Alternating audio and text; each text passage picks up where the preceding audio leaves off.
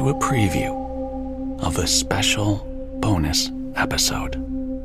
Did you know there are even more stories in the Sound Sleep Premium feed? Well, you can listen to ad-free episodes, 2 monthly bonus episodes just like this one, and get early releases, all for less than $1 a week. Subscribe from either Apple Podcasts or Supercast and listen directly in your favorite podcast player. It's quick and easy.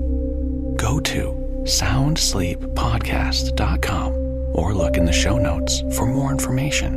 And thanks so much for your continued support.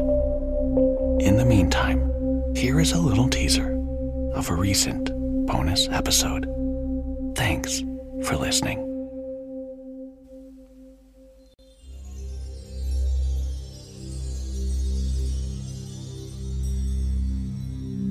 Close your eyes and take a deep breath. Then exhale all of the tension and stress in your body away. Now, visualize a pendulum in front of you.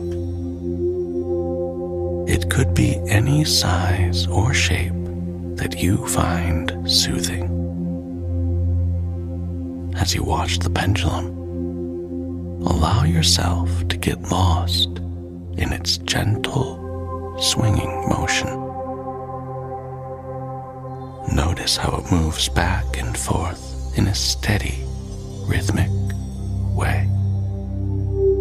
You may notice that the pendulum's arc becomes wider as it gains momentum, and then narrower as it slows down.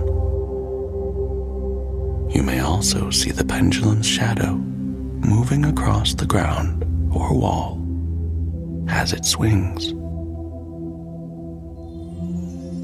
As you watch the pendulum, you may find yourself becoming more and more hypnotized by its movement. The gentle, rhythmic swaying can be very soothing and relaxing, helping to calm your mind and ease any racing thoughts. Feel a sense of relaxation and calm wash over you. You are safe and at peace here.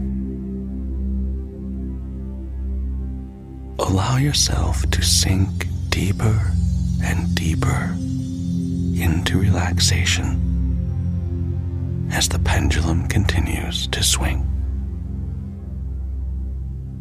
And when you are ready, take a few more deep breaths, and we will begin our story.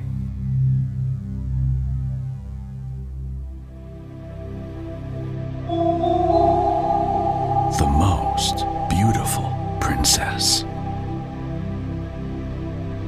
Long ago, there was a king who was very ill. He wanted a hare killed to make him some broth.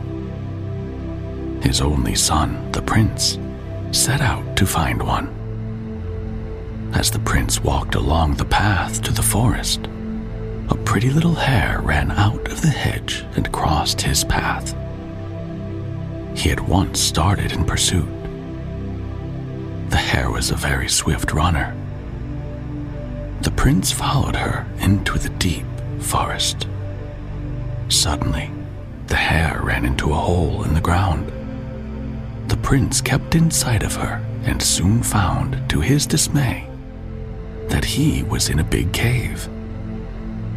At the very rear of the cave, there was the most enormous giant he had ever seen in his life. The prince was terribly frightened.